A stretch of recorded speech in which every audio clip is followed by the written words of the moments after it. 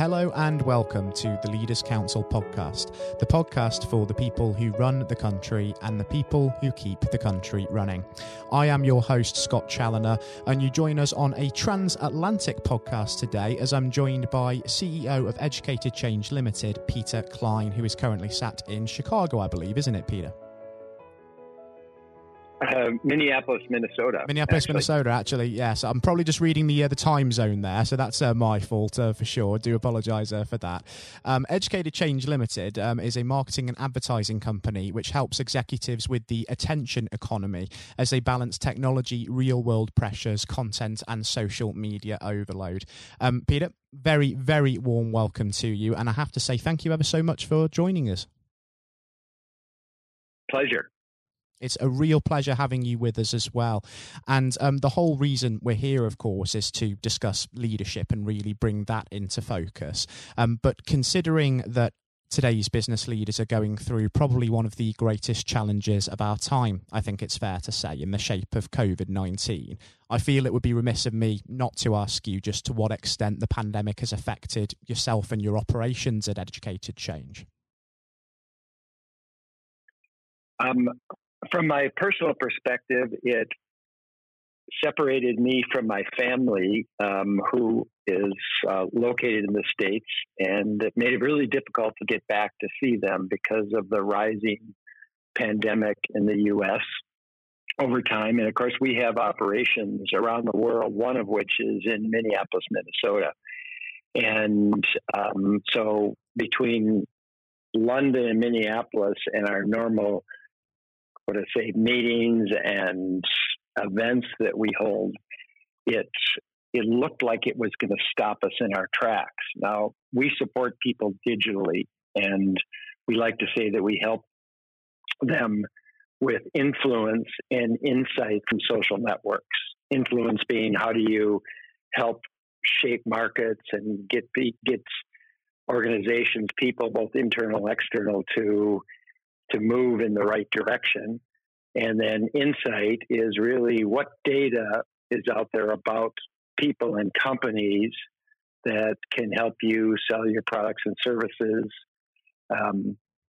in a more efficient manner. And what we discovered as we moved into COVID is that all of a sudden everybody realized they have to be digital. So our business has tripled in size during COVID. And so it was really difficult from a personal perspective. It was difficult on most of our employees as they no longer got to see and talk to each other than digital, which I think most people had that problem. How do you think they coped from a mental health perspective, adapting to almost that leadership and working from a distance, doing everything remotely? Because the social isolation element of the lockdowns that have been happening worldwide has really thrust the importance of mental health and well-being back into the limelight, hasn't it? Yes, it has. And we did a couple things that as we experimented through this. So we went through this phase of, wow, we're so productive because we're not in meetings and we're not being distracted. And then we moved into, yes, but I'm lonely. And so we hired a psychologist that was available for any of our employees to talk to.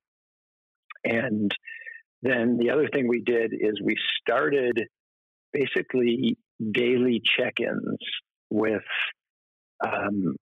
the individual teams, being the country teams, and then we moved that to having a couple of times a week to not just by country, but everybody together. And that brought back some sanity. And, the whole thing was how did we help each other become more empathetic and to realize that when people weren't doing their jobs, it really wasn't that they weren't capable. It's just they were so distracted by personal issues that your mind creates when it's put in the void that COVID created. And what the COVID-19 pandemic has also done is made us really consider the future of digital, especially in the workplace. There's a great deal of talk, particularly in the UK, about whether the conventional office space, whether there's any need for it anymore, whether more and more people are going to be working from home on a more personal level. Do you think that some features of the lockdown period like that could become a permanent fixture of the way that business is done throughout the wider world? I think it will. I think we'll see that we still have meetings, we still have offices, but they will be used differently, and differently from the perspective that it's really where close collaboration will take place. But the days of conventions where you get thousands of people attending them, I don't think we're going to see those anymore, because the ones that I've seen move from the physical world to the digital world, people like better, because there's so much less wasted time. Your ability to network with the right people for the right reasons is much more focused. And I think we're going to see a carryover of that, because, like I say, the events we've been involved with all lead to, I got more out of the meeting than when I had to lose a day flying there, a day flying back, and random meeting of people. Whereas in today's world, these events, we're starting to see that I can see who's attending, I can look them up, and I can say, oh, I want to connect with that person because they can help me, my company, or my personal life. And it's important to remember in leadership capacities that we are not alone and we can turn to others to help us. And that's exactly what Educated Change has been doing in this year, hasn't it? Helping executives of businesses adjust to the COVID-19 restart after lockdown. It is important that we get messages out there to business leaders that we're not lone wolves and we can look to others and learn from others to help us, because ultimately when we go through trying and testing times such as this, we are all in the same boat in a way, aren't we? We are, and I think you're going to see the great leaders move to a service model versus what I would call the ego model. Ego being, I'm winning, I'm playing the game, whereas the service is, how do I take the people around me, whether they be my employees or my customers, and make their life better? How do I help them grow? How do I help? As my partner and I, Kevin Bryant, who were, I don't want to say older, but we're certainly older than a lot of the executive coaches that we work with. And it's really about helping them serve. And once you shift to that service model of leadership, everything becomes easier because you're helping these young people grow. And having considered what is to come slightly there, I think it serves that we take a little bit of a backward step and look at the past as well here before we do wrap things up on the programme, Peter. Obviously, you've had a distinguished career in business going back many, many years, worked in both the United States and indeed in UK-based roles as well. As you've developed through your career and got into the position that you are now, what would you say have been some of your biggest inspirations? My inspirations are really, how do you make work fun? How do you bring playfulness into the workplace? And whether it be jobs that make no sense or where you're locked down in COVID today, it's a mindset change. And Carol Dweck, I think, who coined that phrase, mindset, it's really about, when I look at this, do I see it as a difficult task, or can I see it as fun? And both of them are correct. But when you can bring fun into it, then all of a sudden you want to go to work. It's not difficult. And so as I reflect back, and again, I lived in Asia, Europe, as well as the U.S. over my career. And the best companies all seem to have a great mindset, and it's just a way of looking at what you're doing with playfulness as well as the service side of things. And would you say that approaching it from that mentality has certainly sort of helped break down maybe some of the cultural barriers within leadership as well? Because I suppose there are cultural differences in leadership culture throughout the wider world as well. There is, but at some point we're all children and we all play, and then we kind of grow up and we think that goes away. But you know, if you want to smile or you want to get a group of people to smile, just bring playfulness into it. And all of a sudden, when you think about playfulness or any game that we play, you know, it's the leadership of the teams that makes it work. And we see that on the football field, the ones that really enjoy the game and not winning or losing, but they just purely enjoy the game. So for me, it's really been about that playfulness. And there's a fantastic book out called The Finite Infinite Game. And once you realize that things like soccer, it's a finite game. The people have agreed the rules. It plays for a certain amount of time. But the infinite game knows that I've got to get up again tomorrow and play this. And how do I bring my best self to it? And that's usually with the people that you want to be around are those that are full of life, full of play. It's fantastic how you describe it as being the infinite game there. It's a wonderful way of observing it. And thinking about those aspiring young leaders out there who may be looking to start their own businesses or step into leadership roles within established firms. If you, Peter, could give some advice to them to really get them on the road to success, what advice would that be? Everything you do it to build up others. Simple as that. And don't do it for yourself. Do it in the service of others as your, you know, how do I help my customer? And how do I bring joy or happiness into their lives? So again, once you put on the service mentality, you'll find that life's easy, because doing things for others takes our problems away, because we're thinking about someone else. And I forget who said it, but the greatest line is, if you have a problem and you tell somebody, you're giving it away. And then all of a sudden you've got everybody working to solve your problem. And that's that service mentality.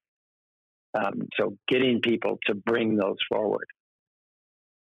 I think that's incredibly sound advice indeed for anybody tuning into the podcast today.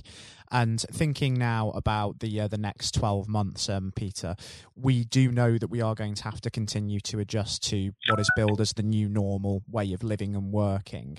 But over that period of time, what is next for you and for Educated Change, and where can you really see the business in 12 months' time?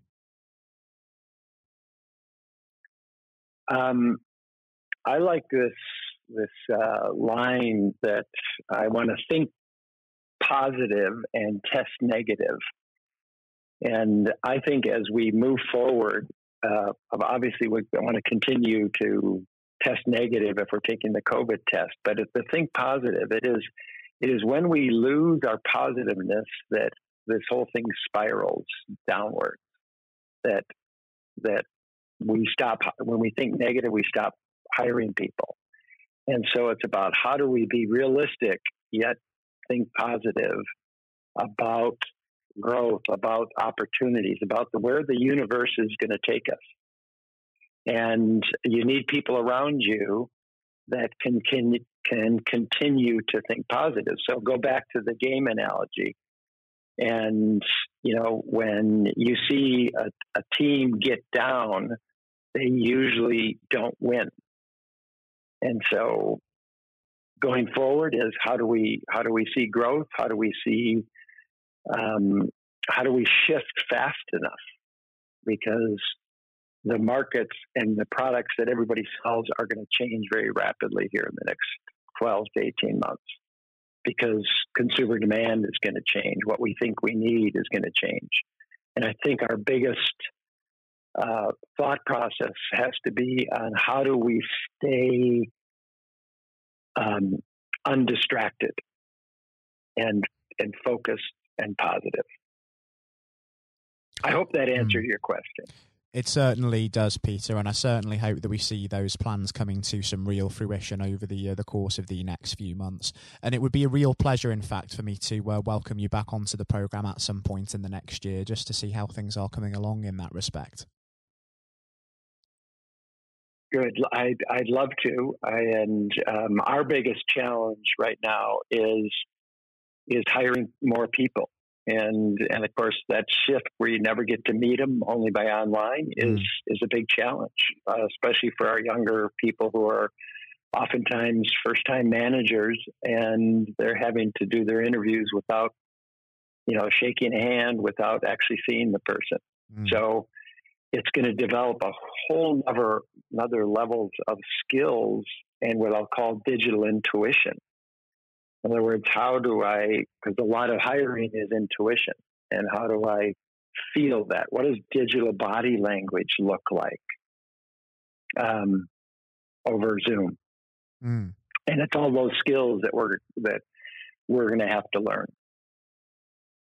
It certainly is an interesting time for business, isn't it? So I'm very, very intrigued to see how things pan out over the course of the next few months as we do adjust to this. And Peter, as well, before we do touch base again, hopefully in future, most importantly, do continue to think positive, test negative, and stay safe with all still going on. Thank you. It's been a real pleasure, Peter. Thank you ever so much. Coming up next on the programme today, we'll be welcoming Peter's fellow CEO, Kevin Bryant, onto the programme. Kevin's responsibilities include overseeing Educated Change's handling of reputation management, communication, social networking, social media, and change management. Kevin, very warm welcome to yourself, and thank you ever so much for taking the time to join us on the programme today. Well, thank you so much for having me, Scott. It's a real pleasure having you join us as well. And speaking on the programme just now, of course, your colleague Peter Klein was speaking about how Educated Change has managed its way through the COVID-19 situation thus far. But in your case, would you say that there's anything in terms of your leadership capacity that you've learned from this experience of crisis management, if we call it that? That's a great question. I mean, this is such an unusual situation where it's not just any crisis. This is nothing in our lifetimes that we experienced like this.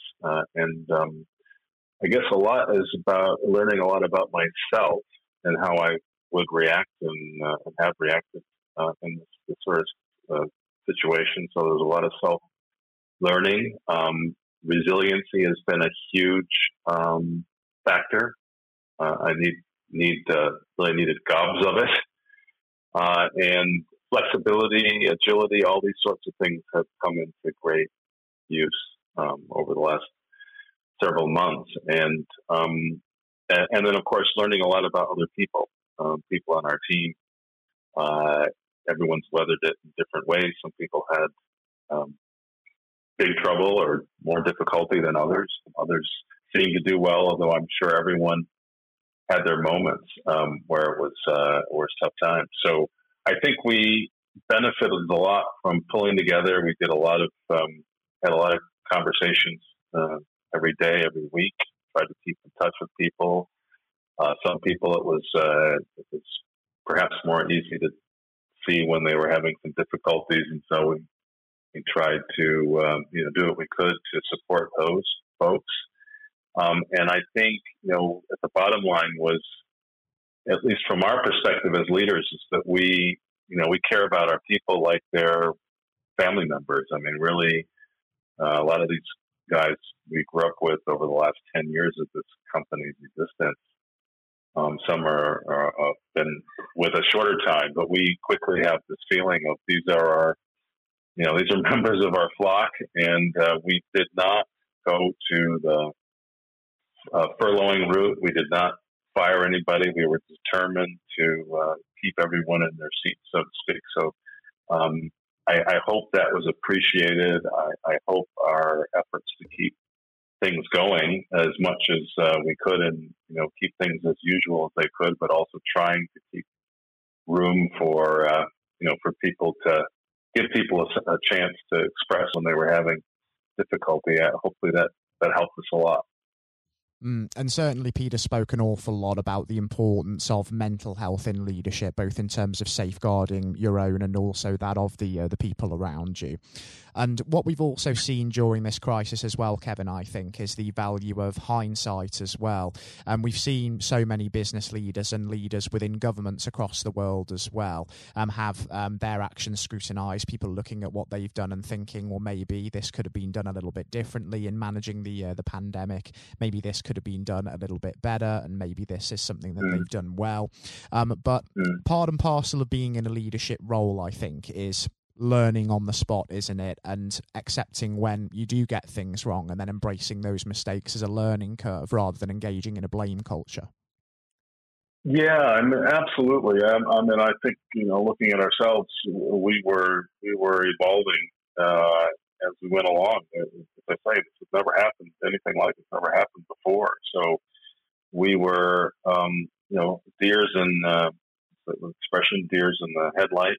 In the first few weeks, we had lost a client or two, and we're wondering again, what would we have to reduce force and all that sort of thing. But in the end, it turned out to be, you almost hate to say this, but it happened to be a big boon for our business because everyone's trying to get digital. We're in the digital business. People are worried about their LinkedIn profiles and all their other ways of accessing their clients and the audiences that made the most sense. And so we were able to, out of the broken eggs, we were able to make some serious omelets, and the business has really taken off. And again, thank goodness we were able to keep people in their jobs, because we wouldn't have been able to support the business that's come on as a result. And it's still difficult. It's still a challenge because of people working at home are still adjusting to this remote work environment. But I think we're also finding that if you do it right, and again, we're trying to support and encourage the flexibility that really needs to go along with that sort of situation, it can actually be a more productive, in many ways, a more productive kind of working situation. At the same time that you must keep, you got to look after your health, your mental health, your physical health. You've got to take breaks from from work, from the screens. You've got to get up. You've got to change things up a bit. Take time off when you need to. So we tried to encourage that, but we're learning, as I say. I mean, it's all new, so you've got to keep adjusting and changing. And as you say, back to the blame culture, you can't look back. You've got to keep looking forward and keep making these adjustments as you go. And one thing that we've noticed over here in the UK during this time of COVID-19 is there's been a real sense of national unity rallying behind the NHS, with the weekly clapping for the doctors and nurses on the front line. But suddenly, earlier on in this year, there was a huge event which caused fluctuations on both sides of the Atlantic, with the killing of George Floyd, of course, and the anti-racism protests which came about as a result of that. That has not been getting as much traction in the news in more recent weeks, but it just shows that this is a time, isn't it, where we need leaders to bring people together for the common good of equality. And that's especially true as well when there's a lot of political division, not just in the UK at the moment over what the government's doing here, but also over in the US with it being an election year as well. Yeah, it is, again, crazy time. It's sort of three pillars. Well, you don't even want to call them pillars, because not sure these hold up anything. But you've got the coronavirus, you've got the economic disaster that has,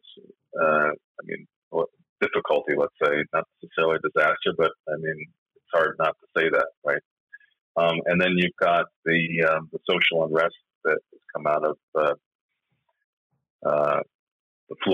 George Floyd situation, and other things, and other things, events that have come out of as a result of that specific situation. So, in terms of our business and our staff, we've never, we talk freely about it. So when we have our morning meetings, often that's where we start. Some of these events unfold, whether it's something that someone said in the States on the political, in the political environment, or someone in the States, in the UK. We talk about it, and we try not to be judgmental. Certainly, as leaders, we try to let the conversation flow in directions that it will. I think, fortunately, we've got all of our people are very, very progressive-minded, very open to other points of view, and respectful of each other, which ultimately has got to be the key. When there are differences of opinion, but we try to allow that conversation to happen, and not stay away from it, but at the same time come back to what are our core values, which is really about accepting everyone, all types, all walks of life, and also trying to help our clients to be, communicating in the best way with the people who make a difference in their lives. So it's, you've got to keep it up on you can't pretend it's not happening. It would be a great mistake to pretend that these things that are going on are not impacting our people's lives or our business. Exactly right. It's not something that you can just sort of bury your head in the sand over and ignore. It is something that you really have to sort of take on, sort of wake up, smell the coffee, and face it head on, for sure. And during a time such as this, we've seen the amount of pressure that's been put on leaders to try and provide some real direction and certainty in a time where there isn't a great deal of certainty, and there's also a lot of worry. But when you are in a leadership position and people are looking to you for that guidance, when there isn't anybody above you to refer to as such, where is it that you look to for inspiration and direction when you need it for yourself? Well, I look very much to my family, who've been wonderful through the years. And so I get a lot of sustenance from my wife and my kids. I'm forever so proud of what they've built and created in their lives. And they're, each has their own perspective on things, but I just get enormous sustenance from them. So that's number one. That group of people, my family, is hugely important in that regard. And then my partner in business, Pete Klein, has been a wonderful business partner and friend. We were friends before this company started, and we've become closer friends, which is not supposed to happen when you go into business with a good friend. And he has been a wonderful support for me, and certainly as we've gone through these last several months, we've had many conversations during some dark hours when the crisis first hit, and we got through it together. I can't imagine running a business like this, without having him sitting right next to me. So those folks have all been really important. And last, I would just mention that we have a group of guys who've been meeting for many years. Many of them, a number of them are now retired, but a lot of them were expats, lived and worked in the UK for many years. It's probably a group of close to 30 people. We've been meeting for the last 20 years, or at least some of them in the group. And so we meet still. We have a Zoom call every week. And again, one of the unintended consequences, but nice consequences of this the COVID times, is that the people who have moved away, we've been able to bring back together on these Zoom calls. And so we have some rollicking conversations about all sorts of things, and it's been again another great support for during these times. And of course, your career has taken you in so many different directions before joining the Educated Change project, of course, Kevin. But if we think about now the future of that project, we know that we're going to have to adjust to this new normal way of living and working over the course of the next few months until hopefully we find a cure or a vaccine for the COVID-19 virus. But over the next year, what do you feel is next for Educated Change, and where do you sort of see the business being yourself in 12 months' time? Sorry, where do I see the business? Would you see the business being in 12 months' time? In 12 months' time. Well, certainly bigger. I think one of the keys, there was a great book called, I gather it's a great book called Only the Paranoid Survive, or something to that effect. Business, kind of a classic business book. I never read it, frankly, because it sounded scary, but the title makes a lot of sense. And I think it's, of course, you can be over paranoid, but I think having that sense of caution and awareness and alertness is really key in any business, right? So I say that because the economic situation is likely to get a bit worse before it gets better. It may get a lot worse before it gets better. So all of our thinking and planning all along over the last month is trying to prepare for what might be even darker days, and prepare in a way that will still allow us to thrive as a business. And I think we've taken a lot of the right steps, and we are recognizing, as I said before, that despite that, it's kind of funny that we would have had any doubts in the beginning. It just makes logical sense. If this is the new way of working, this COVID has forced the digital transformation that we've been talking about for years and years. I mean, business industry's been playing for years and years. It's forced digital upon us, and so this so-called future of work, this new way of working, this focus on the digital, that's here to stay. I mean, we may mix it up a bit more. We may, some of us will go someday back into an office, but I suspect it won't be to the same extent that we did before COVID. So with all that in mind, our business is it's ultimately about bringing insights to our clients, helping our clients develop the kind of influence that they're going to need to be successful with their audience, with their clients. And the only way to do that in the digital world is by growing your digital presence, deepening your digital presence, all those sorts of things that are right down our street. So, and the proof is in the pudding. So, as I say, the last couple of months, business has been crazy for us, and we're growing well into the double digits in terms of the top line this year, and I suspect that will carry forward.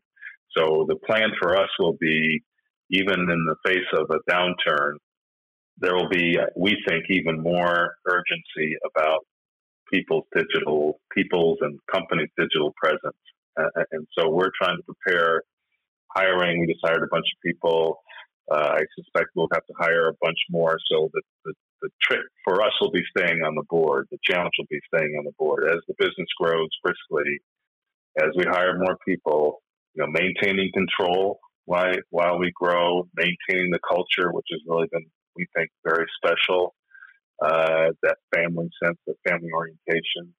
As you get bigger and bigger, that becomes more and more challenging. So that's going to be the hard work, but the fun work, I think, right? As long as, while we're growing, keeping things going in the direction that's going to foster still a great place to work, and the kind of development that we hope to continue to see in all of our people. That's going to be the great fun and challenge.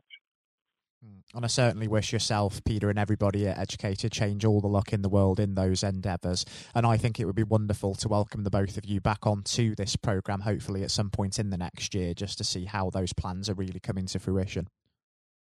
Would love to do it. Thank you, Scott. It'd be a fantastic opportunity as well, Kevin. I've been really enjoyed having you with us today, as well as Peter as well. It's been a pleasure listening to the both of you share your views. And most importantly, until we do hopefully speak again, do take care and stay safe with all still going on in the world as well. Thanks so much. And you as well. Take care of yourself. I was speaking there on the programme to Kevin Bryant, Peter Klein's CEO colleague. Coming up next on the programme today, I'll be handing over to Matthew O'Neill for his exclusive interview with former Education Secretary and incumbent Leaders' Council Chairman, Lord Blunkett. Lord Blunkett enjoyed a distinguished political career despite being blind from birth, holding a number of senior positions in the cabinet of then Prime Minister Tony Blair and serving as the MP for his Sheffield, Brightside and Hillsborough constituency for 28 years. He was elevated to the House of Lords in August 2015. I hope that you all enjoy listening just as much as Matthew relished the opportunity to speak with Lord Blunkett, and that is coming up next. Lord Blunkett, welcome. Thank you very much. It's very good to be with you. Well, of course, nothing is being said at the moment other than COVID-19, which we must touch on. What would your message be to small businesses who are trying to keep going? Well, I think the last ones standing will be the ones that thrive when we get back to some sort of normality. So it's have confidence and courage. Obviously take advantage as far as you can of the government help. I think that Rishi Sunak, the Chancellor, has gone about as far as you could have expected. Mm-hmm.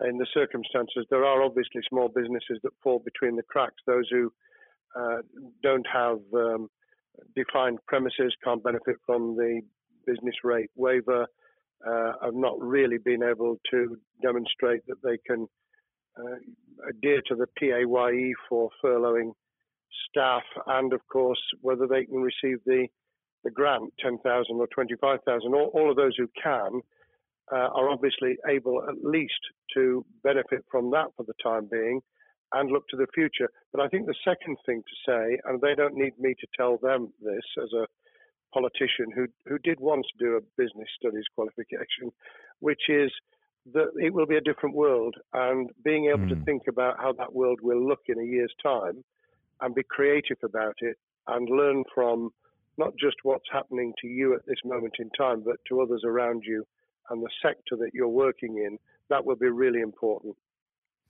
Do you feel that the long-term effects of the COVID-19 outbreak will in some ways be positive for British industry?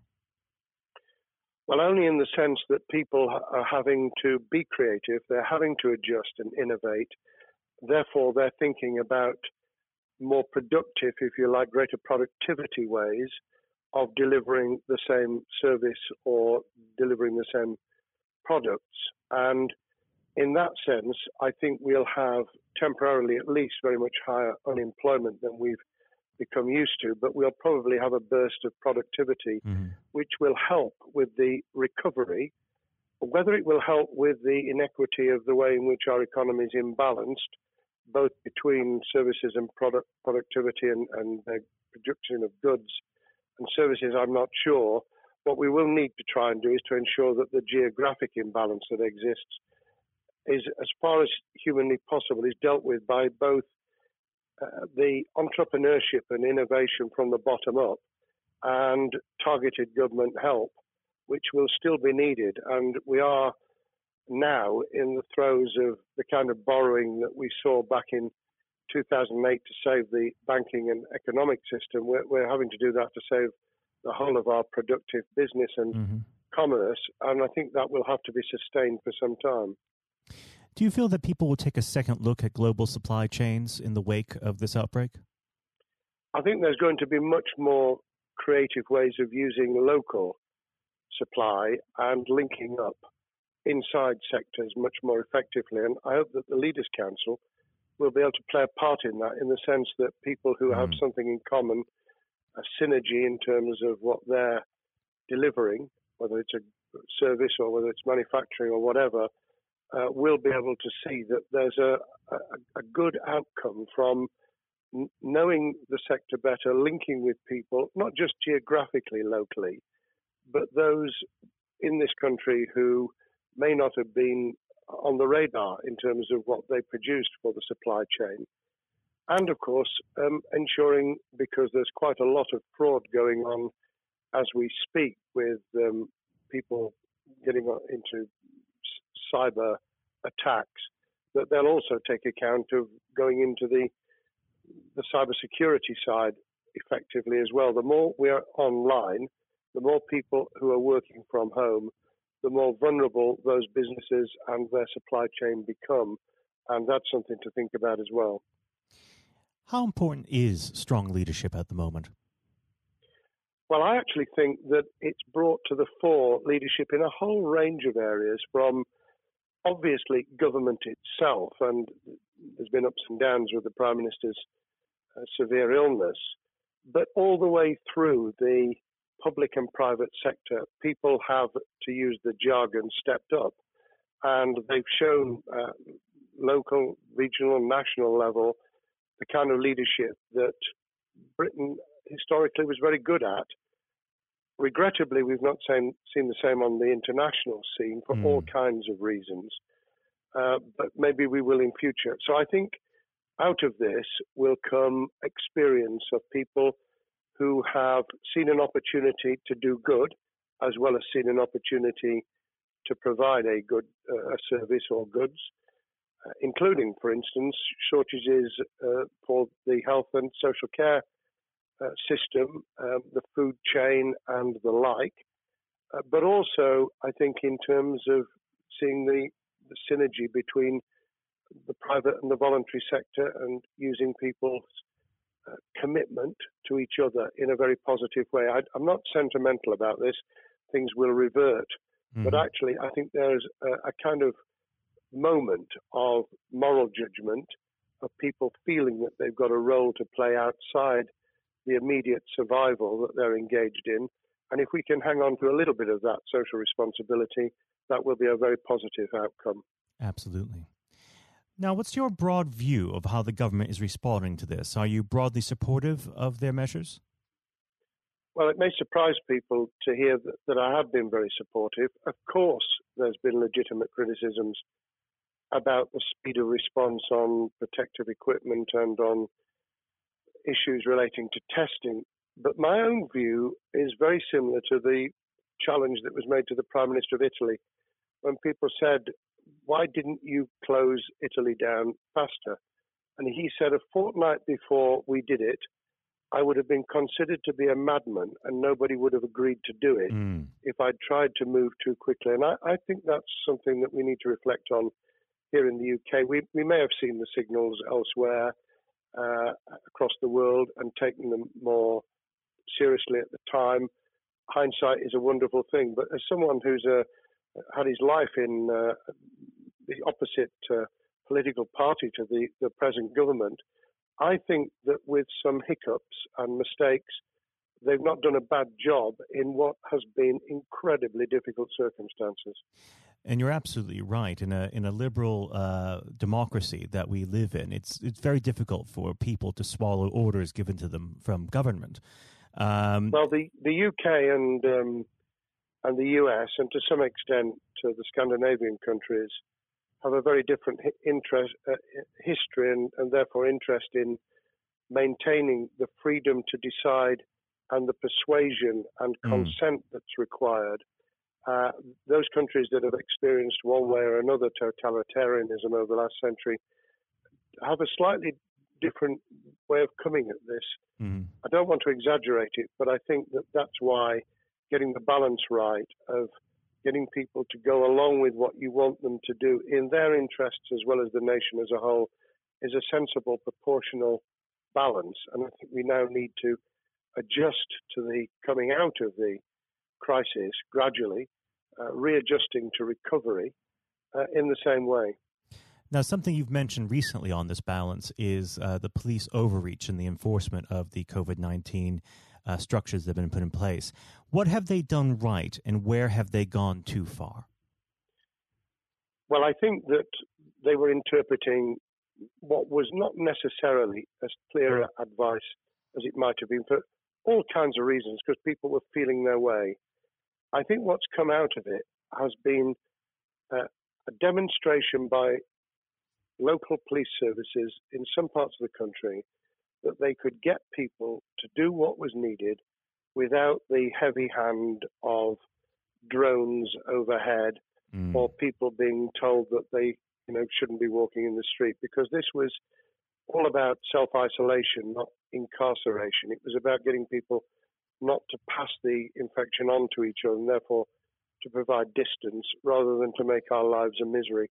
Those police services that adopted that policing by consent and chivying people along did really well. Those who went over the top, I think, soon got a very substantial pushback. And one of the strengths of our democracy is that you could have that debate. People could say, I'm terribly sorry, we think the police force in our area has gone over the top. And that in itself is a constraint and a readjustment. That's another strength of living in a country where you can have opinions and express them without actually being thought to be a fool. Now, of course, the government has faced criticism that they were slow to react, and Boris Johnson wasn't present at the early COVID-19 COBRA meetings. Now, Number 10 has claimed that this is normal practice. The health secretary often chairs COBRA meetings related to health. Does this tally with your experience as a Secretary of State, or would you have expected the PM to be more hands-on during the initial stages?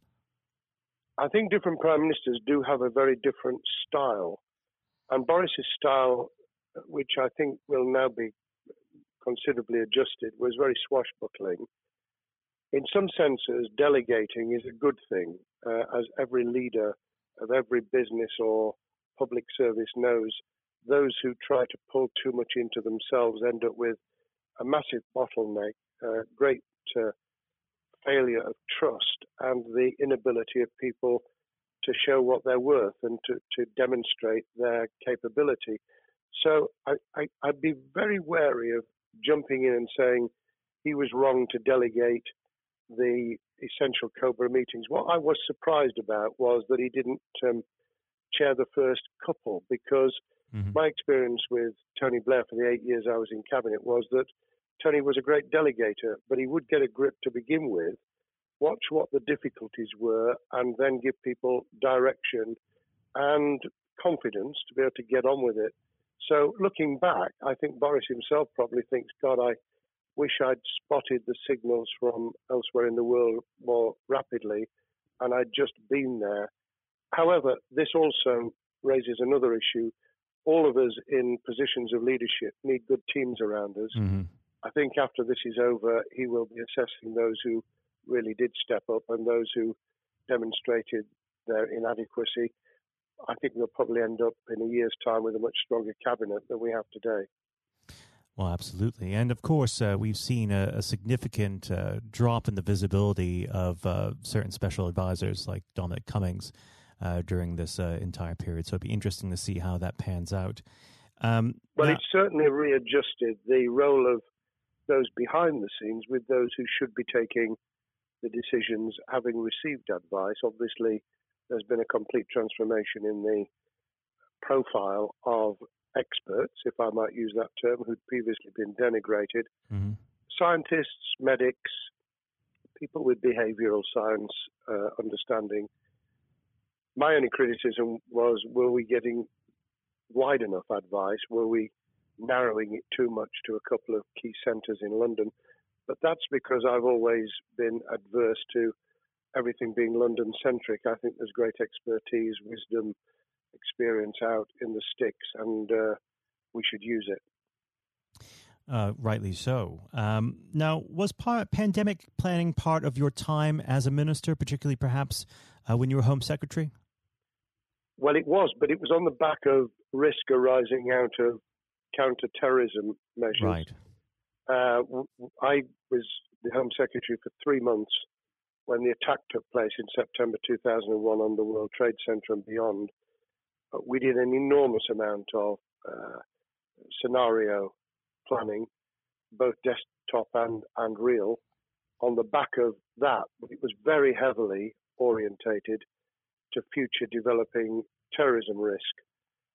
I certainly got involved with talking about pandemics. I remember being at a seminar in Edinburgh, where the university there had done a lot of work itself on the issue of pandemics. And of course, we saw SARS and other things emerging. I think people have criticised the government for not picking up the report from 2015, 5 years ago. I think that what happens is human nature kicks in. You deal with what you're immediately faced with. You can sponsor reports, and this is true of business planning, of course, as well, and scenario planning for what business continuity will look like, recovery plans for business, what will happen if there's a cyber attack, what happens if there's an energy shutdown. These kind of things you can look at, but you're immediately turning your eyes to what's in front of you. And had we picked up a bit more on the danger from Ebola and SARS and what have you in the past, then we might have said, what if something hits us in the developed nations that we don't have a vaccine for, that we can't immediately whisk up protective materials or equipment, or for that matter, medicines that help with recovery, all of which we now see are a danger. I think this will make an enormous difference to the planning for the years ahead. I hope it will be widened so that we don't just look at what's happened, but very rarely do you see something exactly repeat itself. Some of the circumstances will be, but others won't. So that's why I've put emphasis in what I talk about on looking at the other virus, the cyber attack scenario, which could be just as dangerous in a world of just-in-time provision. One of the miracles of the modern developed world, except for the very poor, has been the distribution of food. A lot of it on computerized, technologically advanced systems. If that were to come down, we'd be in real trouble. So I think we need to think those sort of scenarios as well. So have a full plan across both sectors, biological warfare, pandemics, and cyber warfare. Yes, and to do so on different levels. I think, again, thinking global but acting local, we need a lot more to think about what would happen if something took shape that actually broke down those national and global chains and how we would cope. And without, obviously, we've got enough fear and anxiety to last a lifetime. Without creating even more anxiety, we can think about those things for the future in a more rational way, I think. Now, aside from the physical threat of the virus, one of the things that people are vastly worried about is the effect on the economy, not just national economy, but also the world economy. Now, it has been said by certain parties, and I'd like to garner your thoughts on this. Is there a danger of the effects of the lockdown being even worse than those of the virus? Were it be prolonged, I fear that balance would tip the other way. It is about proportionality. It is about balance. It's the wisdom of Solomon, really, to get the moment right when you start to move and then to move quickly. There's no doubt whatsoever that we are stocking up, not just on the economic and employment front, which will be devastating enough, but on the health and social well-being front, enormous challenges, and they will need careful handling because there's a lot of people whose lives, for a variety of reasons, are at risk in the future on a scale that we've been dealing with over the immediate handling of the pandemic, concentrating really hard on those affected by COVID-19, those sadly who have died or been seriously incapacitated. That will roll over into the economic, the social, the mental health and cultural well-being of the nation, and that will need all of us to pull together as well. Absolutely. Now, do you believe the government's doing enough for business? I think that the speed of reaction once the scale of the pandemic was clear was very good. I've praised Rishi Sunak for his action. remember a chancellor who only just come into office was planning to deliver the budget in the middle of March and has had at least three equivalent budgets since. I think he's handled it very well, understandably worried now about what we're doing to our economy. The level of borrowing is sustainable because of low interest rates, but it reaches a point, of course, where it tips over so that you can't then do the kind of structural investment requirements that the government were laying out before and in the March budget. And those will have their consequences as well as a planned payback over many years. I think we've learned something over the last few months. We needed to take immediate action. We don't want another round of austerity equivalent from 2010 through to 2019. I don't think the nation, on the back of what's happened and the challenges we have, could take that. And therefore, we need a different plan, economic plan, over a much longer period, just as we did from the Second World War all the way through to 2002, when the final American loans were paid off. Now, of course, one thing that's on everyone's lips, how much longer do you believe that the lockdown can go on for? I believe that we need to be substantially back in action as an economy in June.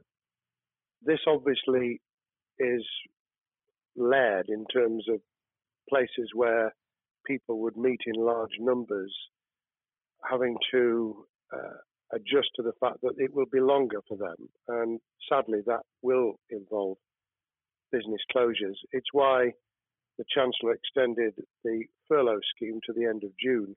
Mm-hmm. But unless we get things moving in June, I think we'll run into the summer where all kinds of services and industries will have a chain reaction effect. And what happens with one will then have a major impact on another.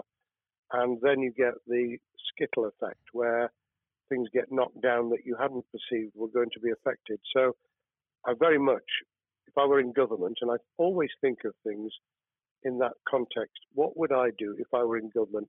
I would be on the side from the second week in May, on the side of the hawks in terms of saying we've got to start moving, and we've got to do so with the collaboration and cooperation of the public who have got the message, who did behave, who responded magnificently. Let's try and get back, perhaps, doing things differently for a time, but substantially getting back to business as usual. And unless we do that, then those areas that can't and wouldn't expect to be back in action immediately get pushed further into the middle of the year and the autumn, and then they become unsustainable. Now, of course, one of the other major developments we've had recently are the changes in the Labour Party. So if we could just speak on the Labour Party for a while. This might sound like an obvious question, but how does Sir Keir differ from Mr. Corbyn? Well, I'm biased because I believe the Labour Party has come out of 4.5 years of a black hole of a nightmare, where it neither represented a credible opposition nor an electable government, and the combination was to let those who supported the Labour Party and needed some of its policies let them down very badly. Sir Keir Starmer both is a highly intelligent, professional lawyer who, as Director of Public Prosecutions, led the service well, had to take difficult decisions at a time of austerity, understands the world beyond Labour members, but has been able to do business with those who originally supported Jeremy Corbyn and was able to command support from them. His creation of a balanced shadow ministerial team has been very encouraging. I supported Lisa Nandy, who he's made shadow foreign secretary, because I thought she understood the north of England and the disaffected former Labour voters. But I believe that Sir Keir has taken on board those who have something really sensible to offer. And I believe he will be both a great leader of the opposition. More importantly, he will then present himself as a credible alternative prime minister. And all governments need an alternative government at their shoulder. It was true of us from 97, and it took the Conservatives some time to recover and to get to that position, but they did, and the Labour Party will, and that's crucial for our democracy. All of us need to understand and appreciate that a living, breathing, functioning democracy requires a credible, confident, and in many ways supportable opposition, as well as a government that we clearly want to do well, because none of us want, as we didn't with the COVID crisis, none of us want the government to fail. We want to see our economy recover. We want our social well-being to be taken into account. We want to overcome deep-seated inequality and poverty, and we want to do it with enterprise and entrepreneurship and business playing their role, and that is about leadership nationally, locally, in the private and the public sector, people with ideas, with confidence, with the ability to pull teams around them, above all, to have some idea of what it is they want to achieve and a very good idea as to how to achieve it. Now, of course, one of the biggest problems Sakir is facing will be tackling the party's anti-Semitism problem. There has been a recent internal report that has been quite damning. What's your response to that report, and what does Sakir need to do in response? Well, there are two reports. One which is being produced by the Equality and Human Rights Commission, which he will, and has already indicated, will implement in full. The second was a leaked report put together by the supporters of Jeremy Corbyn, 800 pages of private interchanges on social media, which he has, Keir Starmer, set up an investigation to identify who did it, who leaked it, what the content was, does it have any salience and lessons for us, and where necessary, action will be taken. So I hope that as he moved very quickly to reassure the Jewish community, so he will be able to take the necessary steps to back up that reassurance with the kind of actions that says that this was a blight on a historic, great political party that all of us were ashamed of. We've been able to put that behind us and to move on to facing the future with confidence. What's the one key thing that Sakir needs to do to restore Labour as an election-winning party? I think Sir Keir Starmer's major challenge is to convince sceptical voters that Labour has not only reverted to a party that they can support because they can see it acting, developing, presenting as a credible alternative government, but also that the lessons have been learned from the fiasco from 2015 onwards. In other words, there have to be very clear signals of substantial change, not just the right words, not just reassurance that we're not going back to some of the crazier policies, but actually that we've understood why the electorate rejected those policies so substantially in December 2019. If people get that message, they'll understand that the Labour Party has changed, as it did in the 1980s and early 90s, to become the electable government with the greatest majority in historic majority, even greater than 1945, which I was privileged to be able to take advantage of in 1997 when I joined the cabinet.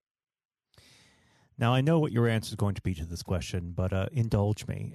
Do you think Sakir has what it takes to be PM?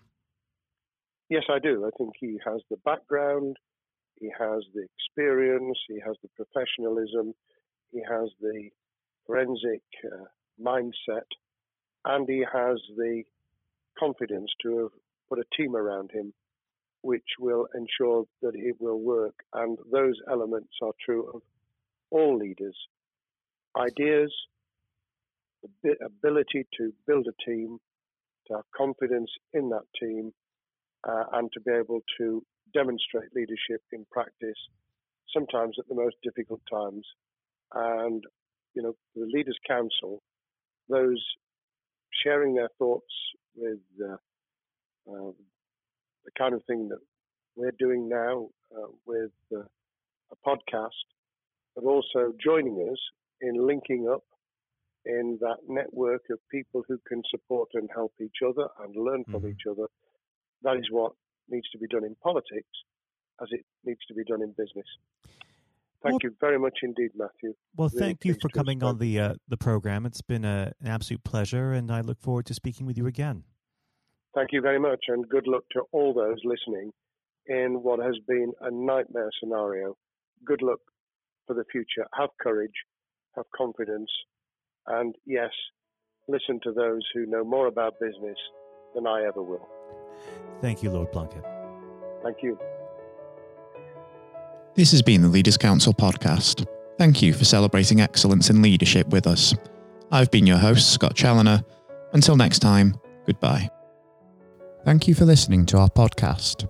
The views expressed within the podcast do not reflect the views of the Leaders' Council of Great Britain and Northern Ireland, its parent company or subsidiaries, members of staff, or other guests of any other person therein associated.